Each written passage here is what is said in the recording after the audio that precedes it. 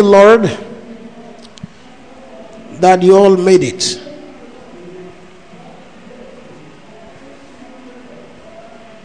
Hallelujah.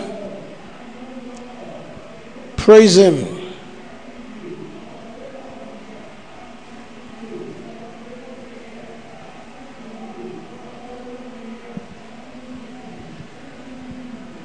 I've been preaching at you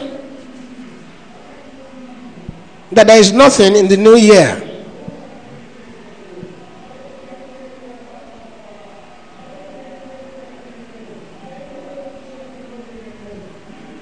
I've been saying to you in this church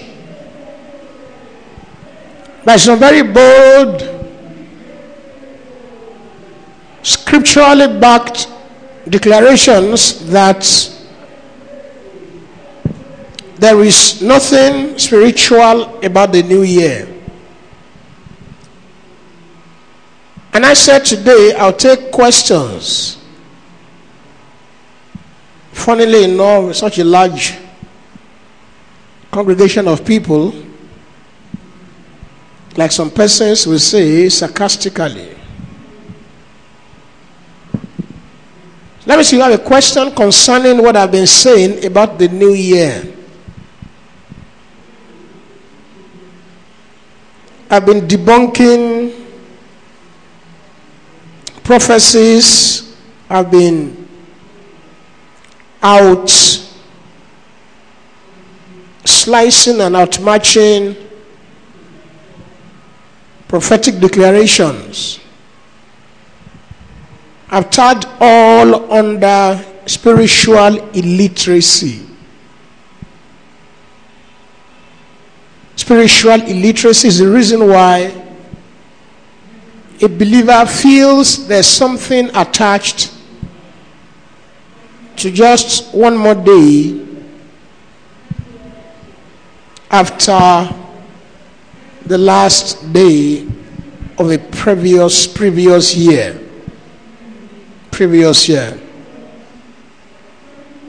And the hype is such a pseudo-spiritual one that another person is panting and gasping for breath and dotting his I's and differentiating between his Q's and his P's and crossing his T's and ensure that his 9 does not replace 6 and that his B does not replace double bias. So it's this aura of spirituality of something, sometimes something scary, something sinister and cruel. Some folks don't want to travel the last day of the year. You had better don't complain about somebody you think should be corrected first day of a new year. You had better not start the nagging again. You've been nagging and complaining about your lover who has been very responsible and very uncaring and very selfish, stingy and proud, disagreeable. You had better don't raise the issue first day of the year.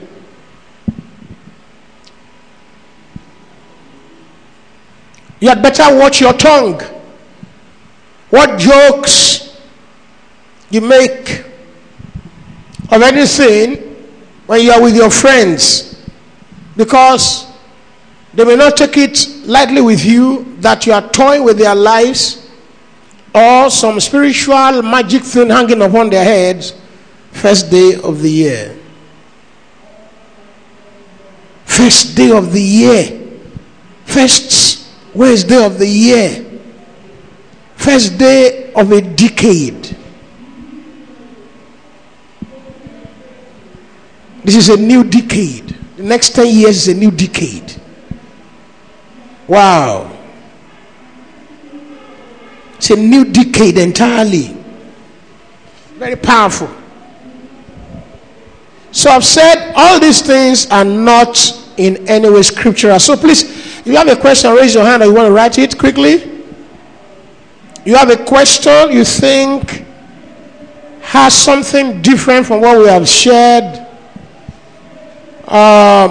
you are thinking that there's something I have forgotten to mention, or something that is unnecessary I've said, or something that is extra biblical. I've told you in this church that once it is scriptural, I will never shy from preaching it. I've told in this church that once it's New Testamental, revealed in Christ Jesus, I will never be afraid to share with you. So, if there's something I've said concerning the new year that you think you're not clear about, or you're confused on, or you have a suggestion, please quickly raise your hand so we can hear you, or I will assume that you all are abreast of my facts. You have a question? There should be a microphone somewhere there. Can I use the other microphone? Let's hear your question. Now, it's strictly concerning what I've been talking in the last 2-3 meetings about the new year and all the very unhealthy, illiterate, spiritually illiterate hype concerning it. So, my question is that we've been told not to observe these from Scripture, but some other ways to, in other places in Scripture also. He said, I think in 1 Corinthians, I'm not mistaken now, maybe chapter 10, or I believe Paul was also saying that we should, that him that observeth the days, observe it to the Lord, and he who does not observe it, does not observe it to the Lord. So what grounds are we to, or what's the standpoint of Scripture for that? I guess you are quoting Romans 14. Now, Paul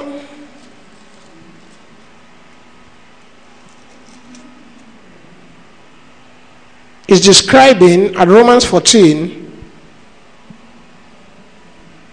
regarding days above another, from verse 5, esteeming every day alike. And he said, let every man be fully persuaded in his own mind. Paul is saying, don't let the issue of regarding a festivity or an observance that strictly is about the laws cause any division.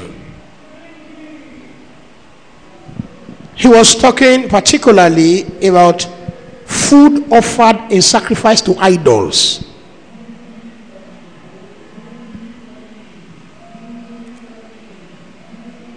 He said, some persons that believe eat all things. Verse 2. Some other persons eat herbs, that is strictly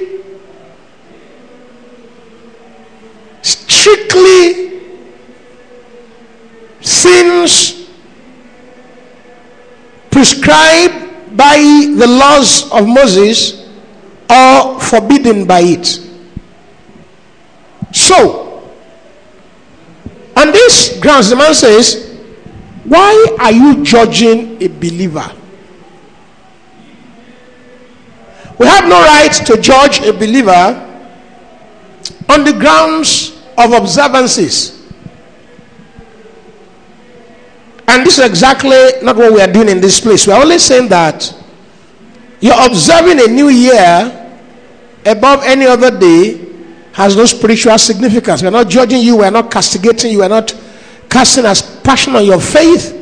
We are not pushing you out. We are regarding you as weak. Look at what he said from verse 1 of chapter 14.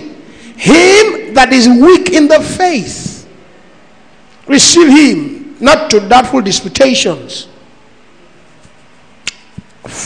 Verse 1 of chapter 15. We then that are strong ought to bear the infirmities of the weak and not to please ourselves. So there is a referendum for the weak believer.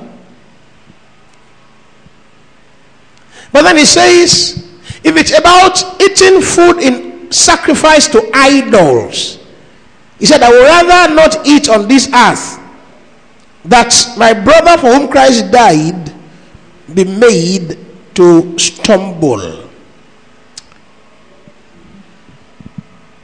Verse 20, for meat destroyeth not the work of God.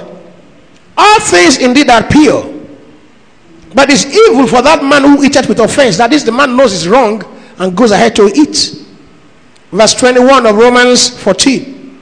It is good neither to eat flesh, nor to drink wine, nor anything whereby thy brother stumbleth, or is offended, or is made weak.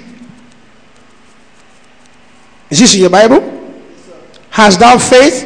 Have it to thyself before God. That is, if you have faith to eat food offered in sacrifice to idols, please don't let your brother for whom Christ died be made to stumble. And he delved into this in details at 1 Corinthians chapter number 8, verses 1 on through to 13. Are you in church? Verse 8 of 1 Corinthians 8. But meat commended us not to God, for neither if we eat, are we the better, neither if we eat not, are we the worse. But take heed lest by any means this liberty of yours become a stumbling block to them that are weak. For if any man see thee, which has knowledge, sit at meat in the idol's temple, shall not the conscience of him which is weak be emboldened to eat those things which are offered to idols? And through thy knowledge shall thy weak brother, and through thy knowledge shall the weak brother perish, for whom Christ died. But when ye sin so against the brethren, and wound their weak conscience, ye sin against Christ. Wherefore, if meat make my brother to offend, I will eat no flesh while the world standeth, lest I should make my brother to offend. So at Romans chapter number 14, we are not admonished to celebrate Christmas or regard a day above another. It's only saying all these things are meaningless and should not be a basis of a divide. And I've quoted at you verses 7 to 8 over and over again in this church at some earlier sermons, or some sermons I preached earlier than this. For none of us, verse 7, liveth to himself, and no man died to himself. For whether we live unto the Lord, and whether we die unto the Lord. Whether we live therefore or die, we are the Lord's. For to this end Christ both died and revived and rose, that he might be Lord both of the living and the dead. So Romans 14 is not saying Christmas is right. It's not saying festivities are right or wrong. He's saying be persuaded in your heart, and it should not be a point of divide for us. But we know that there is nothing spiritual in a new year. It's just a societal and psychological hype. It's just a psychological thing. It affects your emotions and your person. Shifting from one year to the other, several things are going to be affected. Your credit card, sometimes your status, sometimes your career, your workplace, you're getting a new job, you are moving house, you're getting married, you're getting divorced, you're having freedom through some inheritance. There are several things attached to a new year. You have to pay your rent. It's a new rentage you have to pay. You have to leave the house. You have to leave this place and go get a land and build your church. Many things happen, and I think all these things come together and form some very serious tension in our minds, which we quickly translate to spirituality. Outside of this, there's nothing special about the last day of a year into the very first day of the New Year's Day of a forthcoming year. I hope I tried concerning this. Any other questions? Any other questions? I'll try to do this again maybe on Sunday. in case there are people that would have questions or objections, and they will say, sir, I have this scriptural verse that backs up a special anointing for the New Year's Day. And let me maintain that several things can psychologically take the place of what God has done. Several things. My father is 85 years old. Each time I have the privilege to take him to see a physician, as an old man seeing some physician on a regular basis, he's always making all sorts of prayers. He's saying his prayers, and I'm always telling him that these your prayers have no binding basis outside Christ. And it sounds very, very rude, very arrogant, very odd and absurd, very juvenile, very kiddish, very recalcitrant, very stupid, very idle. For a 50-year-old boy to speak to an 85-year-old man and say, your prayers are meaningless. But this is the truth. The Lord knows them that are His. The Lord knows them that are His. It's not about the mood or the frenzy. It's not about the age or the grade. It's not even about the religious status. It's about sonship in Christ Jesus. Early brotherhood fraternity is a life from the pit of hell. What does this mean? The teaching that every human being has come from God and is going back to God. The teaching that for being born into this earth, we all have the same divine parentage. So people say over and over again, we are all children of God. We are all sons of God. And it's very logical. If you are not sound in the faith, if you don't know the word, there are several things. God's word is clear about it. God's word describes these things as good words and fair speeches that deceive the heart of the simple. First, at Romans 16 and verse 17, it says, mark them which cause divisions and offenses contrary to the doctrine that you have received, and avoid them. Then it says they're enemies of the cross. And it says by good words, it says it speaks to them concerning them even weeping. And that by good words and fair speeches they deceive you. Some prayers are just too like it. They just look so spiritual. They look so divine. They are coated up with a spiritual surface, an external appearance that when you see a man who is rocking his walking stick, taking one step at a time, gray hair everywhere, including the hairy strands on his palm, 95 years old or 120 years old, praying for you. There's this man I said I began to see lately on YouTube. He's all over YouTube. He's Apostle Selman, Joshua Selman or something. He's even marrying this year. He's marrying one Miss Selman, Cell woman or something. Is some strange person from Samaru, Zaria, Cardinal State. And this guy, of course, he claims to be a prophet who has seen Jesus. He says he goes to heaven regularly. He's all sorts of things. I know he says several things that are unfounded in scripture, several bizarre, wrong, untrue things.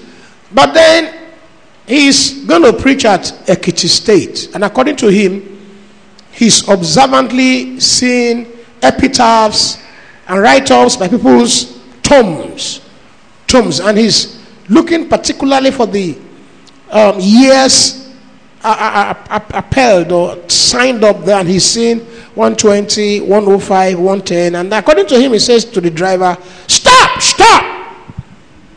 And the Spirit of God said to him, the grace for long life is no longer in heaven. The grace for long life left heaven a long time ago and is resident at some point of Ekiti State.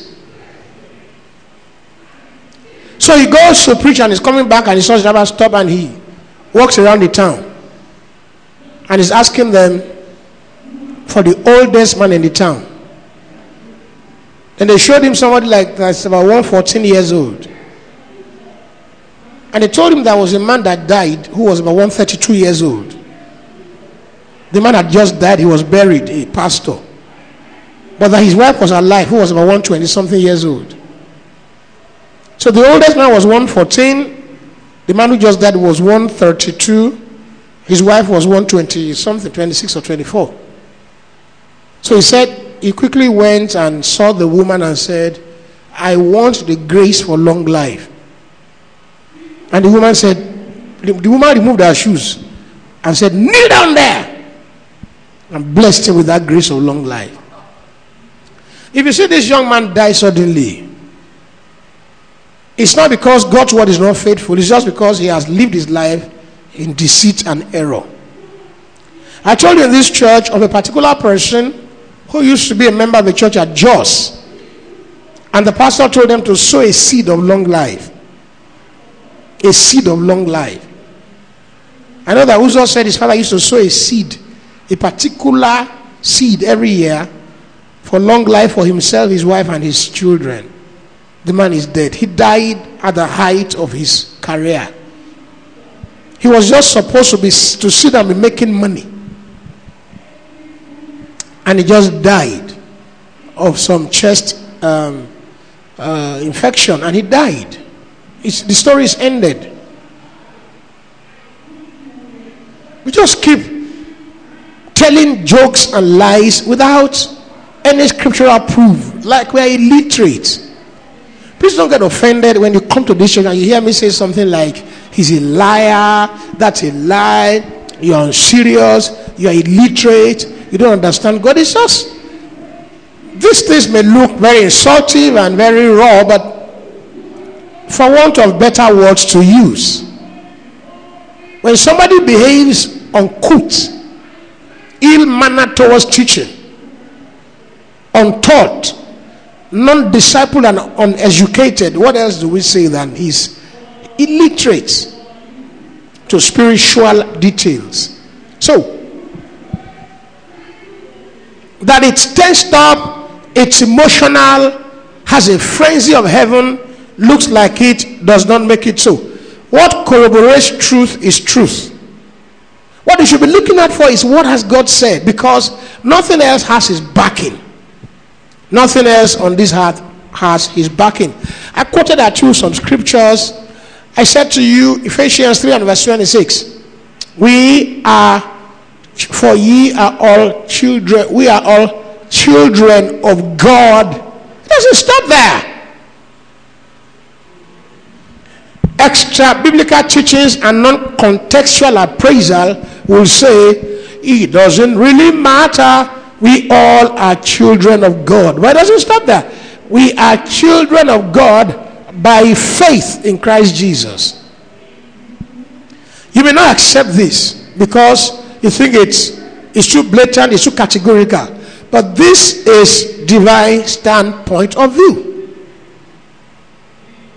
Is it not a dogma and opium? Is it not some forced extreme words? Well, this is Bible philosophy. This is what makes it the Bible. This is what makes it unique. It is unique because it stands alone by its own philosophizings. It is unique because it is not supported by other facts and details. It stands alone against all other facts and details. One thing that scholars have always discovered is this. One thing that scholars have discovered is this. Always without fail, the Bible stands alone, standing alone against stacked piles of religious books, Eastern, Western literature, even African traditions and philosophy. The Bible has no contemporary. It always stands alone. Its own philosophies are different. Its teachings are different from other books that almost have the same age bracket. The contents are unique. They stand alone and they're just there. So it's not something I'm trying to force you to believe. I'm only saying that for being Bible philosophizing, it stands and says there is nothing special in a new year. And you have to come out of this kid stuff where your feelings supersede what the word says. You have to come out of this kid stuff. It says to be strong, to quit you like men. And I told you it's old usage. 1 Corinthians 16:13. Quit you like men will mean be strong men. It's some kind of old English usage. 1 Corinthians 14 and verse 20. It says, in malice be ye children, in understanding be men. Galatians 5 and verse 1. Stand fast in the liberty wherewith Christ had made you free, and be not entangled again with the yoke of bondage. You have to maintain integrity of doctrine, gravity and sincerity. You have to be grave and pure. The greatest issue we have in the body of Christ is wrong indoctrination. We are wrongly indoctrinated. This is just the blatant truth. We're not standing firm on the truth. And come to think of it, the same issue of illiteracy is the reason why we support the idea of unity in diversity. The moment we have diverse doctrinal biases, we have a serious issue to grapple with. The moment we have diverse doctrinal persuasions, we have a serious point of disagreement. We must all speak the truth in love, grow up into Christ. I love it. That we henceforth be no more children tossed to and fro. Ephesians 4 and verse 14. By every wind of doctrine, sleight of men rather, and cunning craftiness, whereby they lie in wait to deceive. But speaking the truth in love, we all may. Till we all come. Many of you don't believe this. And if you don't have an idea what I'm saying, you will think what I'm saying is this. You will think I'm saying every person on this earth must agree with Reverend Adebayo. You can easily be deterred and detoured to think this way, that I'm saying, believe me, agree with me. But this is not supposed to be so. No. Why would I be so stupid and arrogant to arrogate to myself the power of being a bastion of knowledge or an emporia of church discipline? No. I'm only saying from the word, I suggest that we all agree with the truth. Yes, this is what it looks like. So, to have a king on every hill, each person holding doggedly onto his persuasion, is a wrong approach to church indoctrination. Has to be one Lord, one faith, one body, one baptism, one God who is over all, who is above all, who is through all. Oneness. Indoctrination, one truth. But speaking the truth in love may grow up into him who is the head, from whom the whole body fitly joins together and compacted by that which every joint supplieth, maketh increase unto the edifying of itself in love by the effectual working in the measure of every part. Grow into him. And on Sunday, I laid an emphasis on the fact that you have a choice what this year brings forth. I don't know, but I'm sure many of you will have heard a lot of sloganizations, a lot of soothsaying, prophetic sounding, divine deceit in quote that men have used upon manipulations to bear the year or to cloth the year or to disguise the year or to present the year. So funny, you're going to hear things that will baffle you. I've seen a lot. And what makes me sad, what makes me cry, not once, not twice, is the fact that this happens year in, year out. These things happen year in, year out. And like I boldly affirmed to some of you when we were leaving church, early hours of the first, look, there's something that looks like revival. And that is, some youthful people are discovering that something is seriously wrong with straitjackets kind of religious inclination. And it's not spiritual revival, it's not Eros revival. You don't predicate spiritual revival or rebellion. You can't precipitate spiritual revival on sinfulness or idolatry or love for money. You can't leave constituted and delegated church authority to go look for money. And when you have made money, you come back and say prosperity is the key. This is not spiritual revival. It's a pseudo revival. You don't grow so stingy and self-centered and then say to pay or receive tithes is demonic. You're just being self-centered. It's coming from what I have described as universalism or postmodern indoctrination of realisms, in which faith in an unseen God becomes a taboo. Let's believe in realities of practicable experimental things. Then we are very wrong. We are so wrong about it.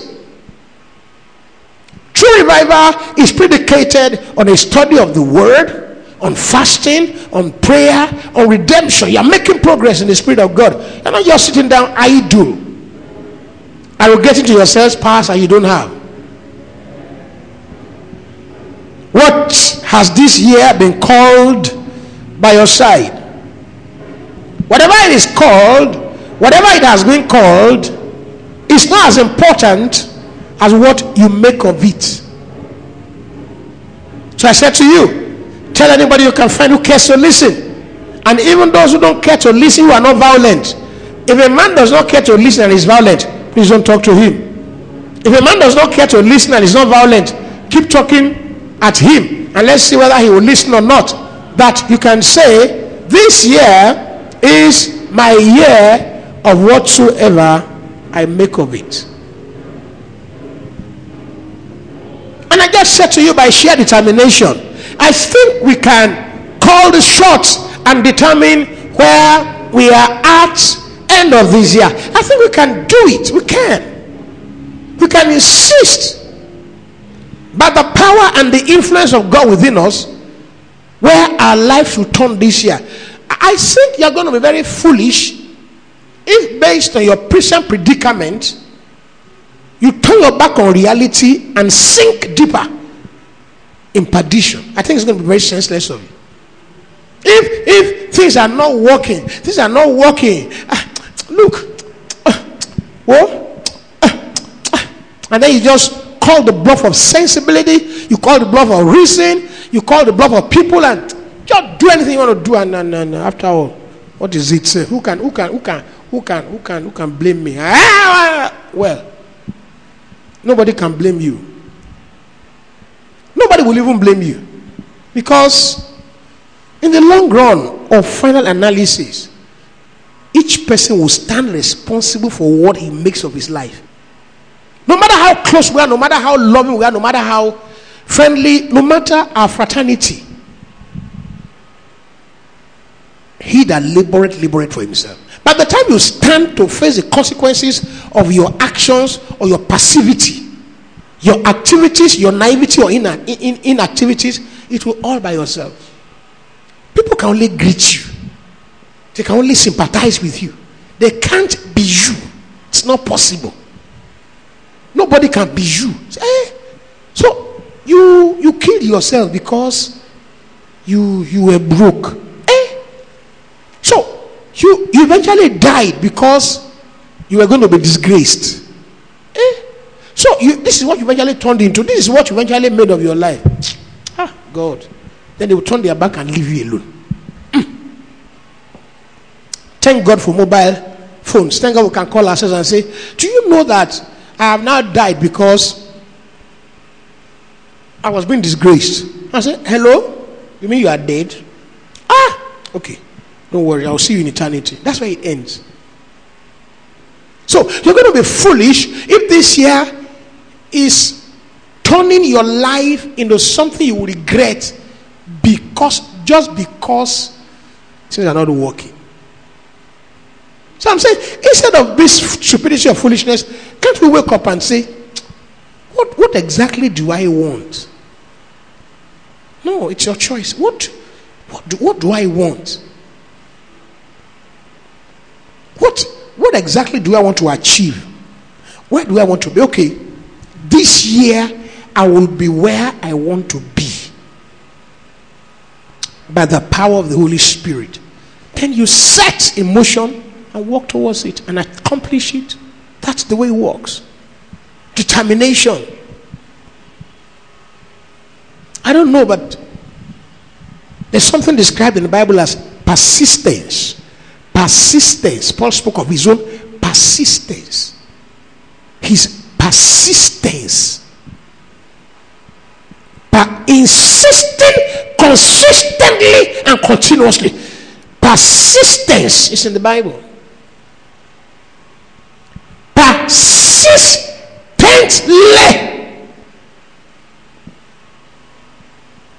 Persistently. How does it sound to you? Persistently.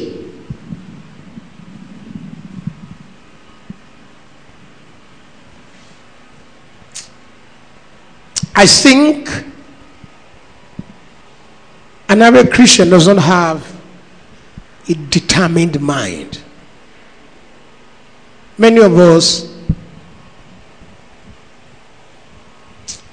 are actually lily-livered. We are not bold. We are not consistent.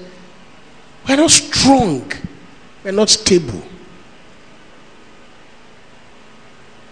Strong! Comprehensively strong. Most of us are not strong. We're not fervent.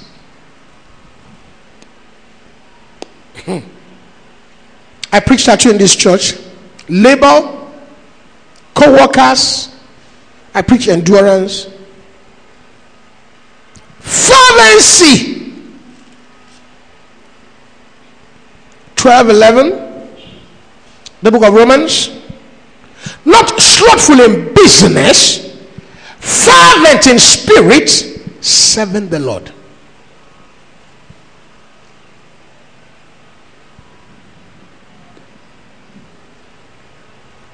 Many believers are not persistent. It comes from perspiringly desirous. Persistency. Hey! Hallelujah! I think there's something that we must learn from this quickly. That is very vital.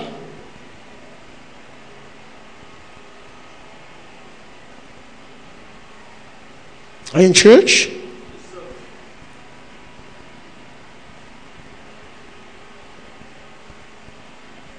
Very, very vital.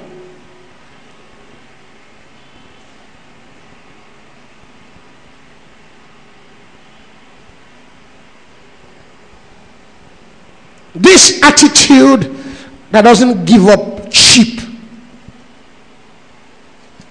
Jesus could have given up. Let me tell you some few things about Christianity. Number one, Christianity is described as a vocation. A vocation.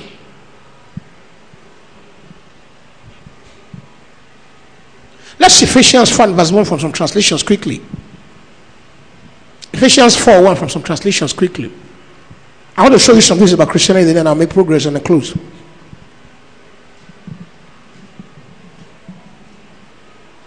Did I say Ephesians 4 verse 1? Yeah, I did. So I really want Ephesians 4 verse 1 and not Romans.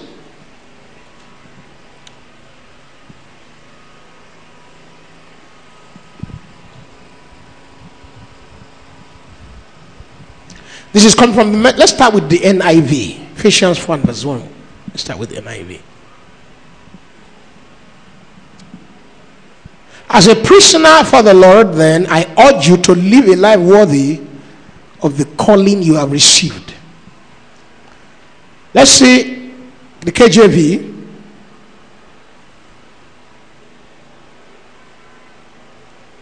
I, therefore, the prisoner of the Lord, beseech you that ye walk worthy of the vocation. Let's see some other translations now so we can get the vocation thing out. I urge you then, I who am a prisoner because I serve the Lord, live a life that measures up to the standard God set. Let's go on another translation. I then, the prisoner in the Lord, make this request from my heart, that you will see that your behavior is a credit to the position. It's a vocation.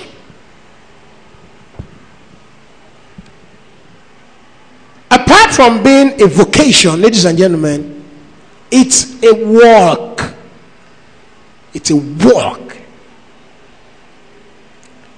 1 John 2 and verse 6, he that saith he abideth in him, himself ought so as to walk, even as he walked. It's a walk. 1 Thessalonians 12 verse 1, that you walk worthy of God, walk worthy of him who has called you to his kingdom and glory.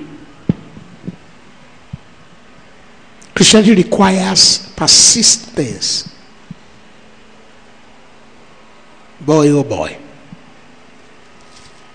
At Acts 19 and verse 14,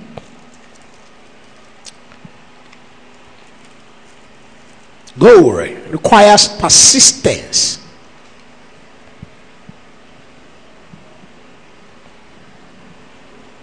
I was going to say Hebrews. I'll show you Hebrews first concerning Christ.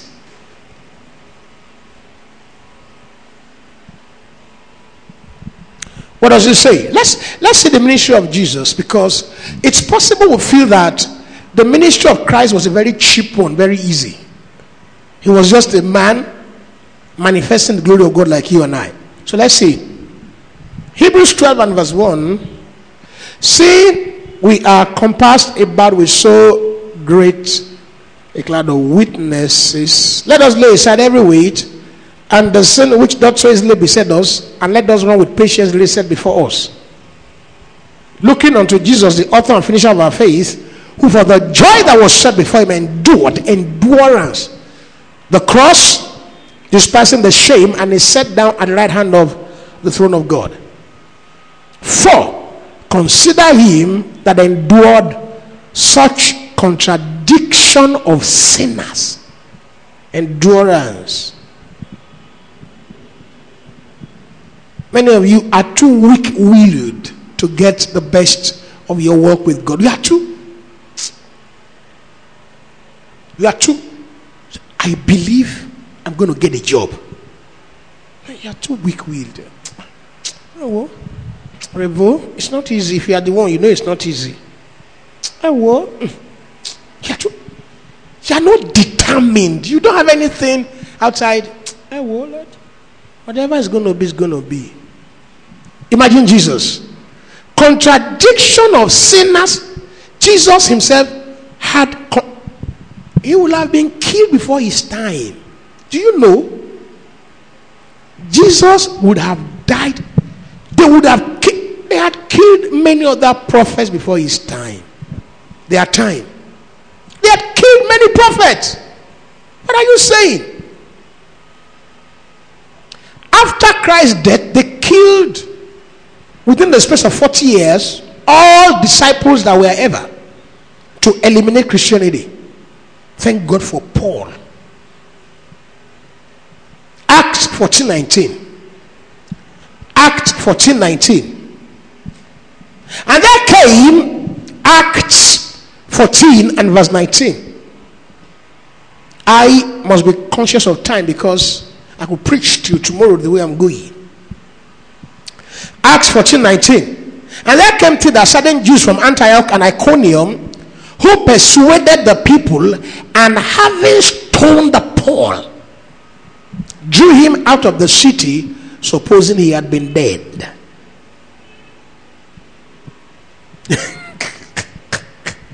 Some of these things are better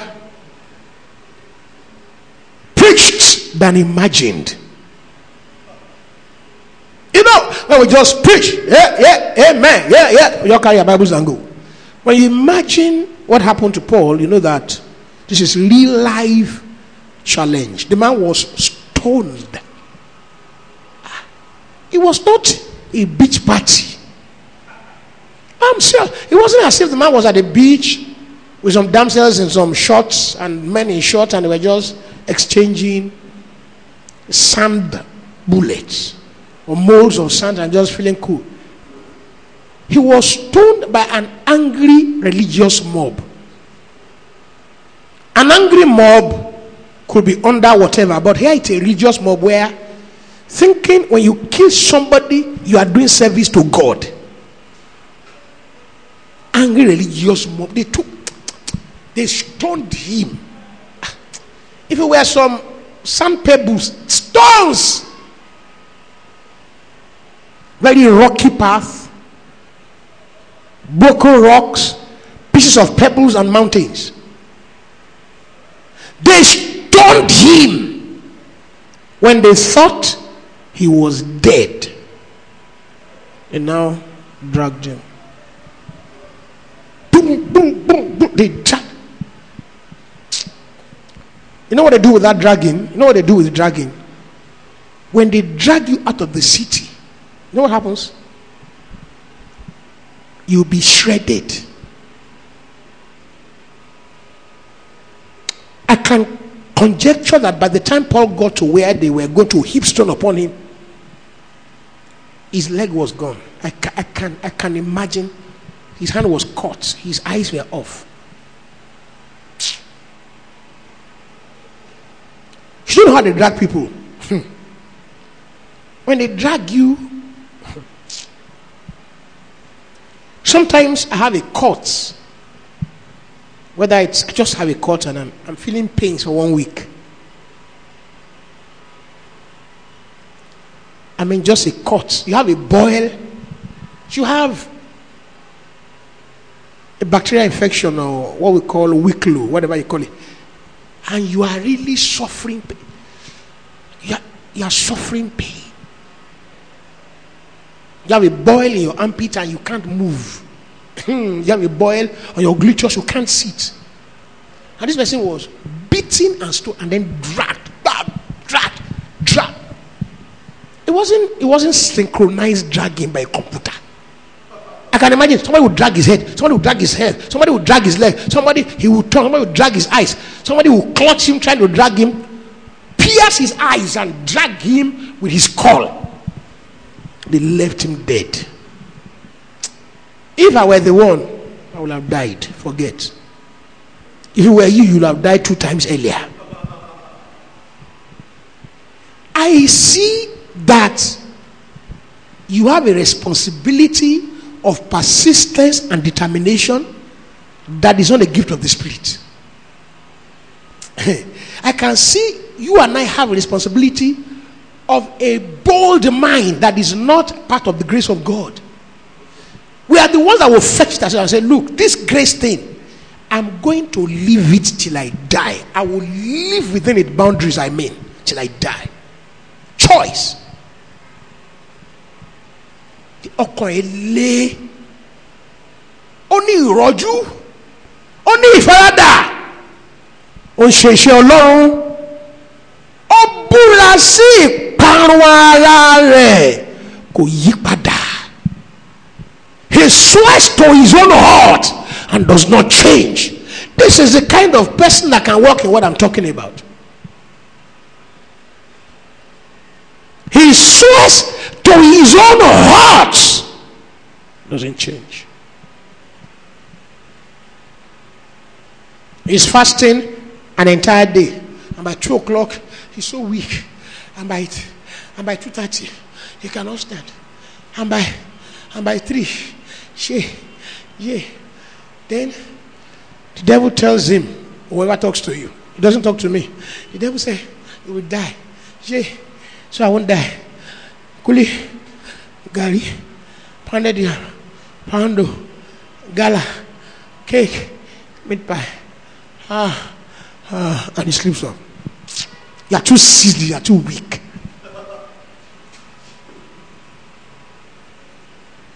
When God spoke to Abraham about circumcision, he was already aged. Abraham turned to a place at Gilgal. He took a stone and circumcised himself. That's what I'm talking about. That's the kind of man I'm talking about. Can you cut yourself with a stone just to create covenant with God? I mean, cut your body, your man with a stone because you want to please God? Can you do it? If you cannot do it, then you cannot work what I'm saying. You need that mind that insists, I must pursue this thing to a logical conclusion. I must let people see it pays to serve God. I cannot be a mediocre. I will not be an offscouring or a pushover. I can never be a pushover. I must pursue this thing to a point where I'm satisfied I did my best. So this is what I mean. That must be persistent and determined. So that you can say, this year, this is what I am going to do. And I will do it. I'll get married. I'll get a new job. I'm going to America. This is what I'm planning to do. I'm going to become a billionaire. It's a choice. Then you pursue it with all sense of persistence and dignity. They will have killed Jesus. Let me show you 2 places and close. At John's Gospel, chapter number 8. They will have killed him. Hey! John 8:56. Your father Abraham rejoiced to see my day, and he saw it, and he was glad. Then said the Jews unto him, thou art not yet 50 years old. Hast thou seen Abraham? Jesus said unto them, verily, verily, I say unto you, before Abraham was, I am. Then they took up stones to cast at him, but Jesus hid himself. Don't get it mixed up with this hid himself. Where was he going to hide himself? I mean, get the information right. And they went out of the temple, going through the midst of them, and so passed by. You know what happened? First, he disappeared. That's what is. He hid himself. He disappeared.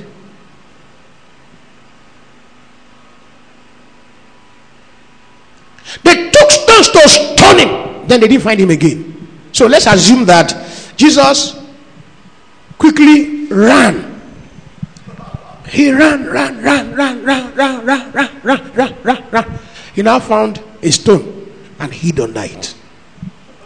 That's reasonable. I agree with you. But the Bible says, don't forget that is a context too. It doesn't stop at hid himself. He hid himself, number one, and went out. through the midst of them and passed by. So I can see clearly. First thing was that you are not 50 years old. You say, who are you? They took stones to stone him. Then they didn't see him again. He disappeared.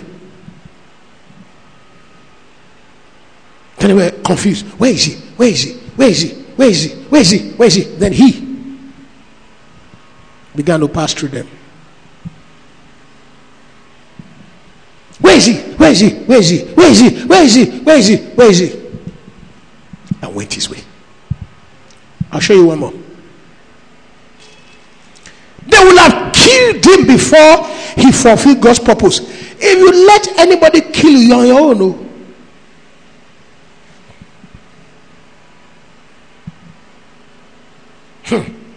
John 12:36. While you have light, believe in the light, that ye may be the children of light. This thing spake Jesus, and departed and did hide himself. He said, what is the meaning of this? Argue with your Bible. Because if you argue with me, to be nowhere. I can't defend the word of God. I can only speak what I've seen or what I've heard. John 10, I 30. I and my Father are one. Then they took up stones again to stone him. Jesus answered, many good works have I showed you from my Father. For which of those works do ye stone me?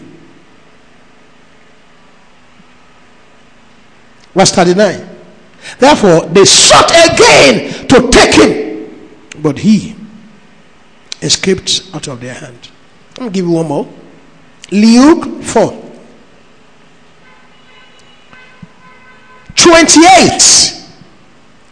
This person will have died before he died for humanity. They will have killed him. Oh God, for consider him who suffered such contradictions of sinners against himself, lest you be wearied and faint in your mind. You can be discouraged by challenges. You can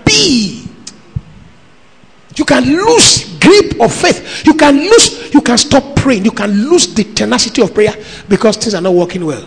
You can easily flag out, wane, and falter because you are not happy. What did he do? Are you in church? Luke 4. All then, verse 28. All then the synagogue, when they heard these things, were filled with anger and rose up and thrust him out of the city and led him to the brow of the hill where the city was built, that they might throw him down headlong. But he, passing through the midst of them, went his way. He decided to live and not die. Just like Paul. It's your choice to live and not die. If you can make a choice to live and not die, then you can make a choice what you become in life. It's a choice. Stand to your feet. Hallelujah. Let's just lift our hands and just thank him. Give him glory and honor him and say, Lord, you are in control already. God is in control already. What has God not done? What has God not done? What has God not done?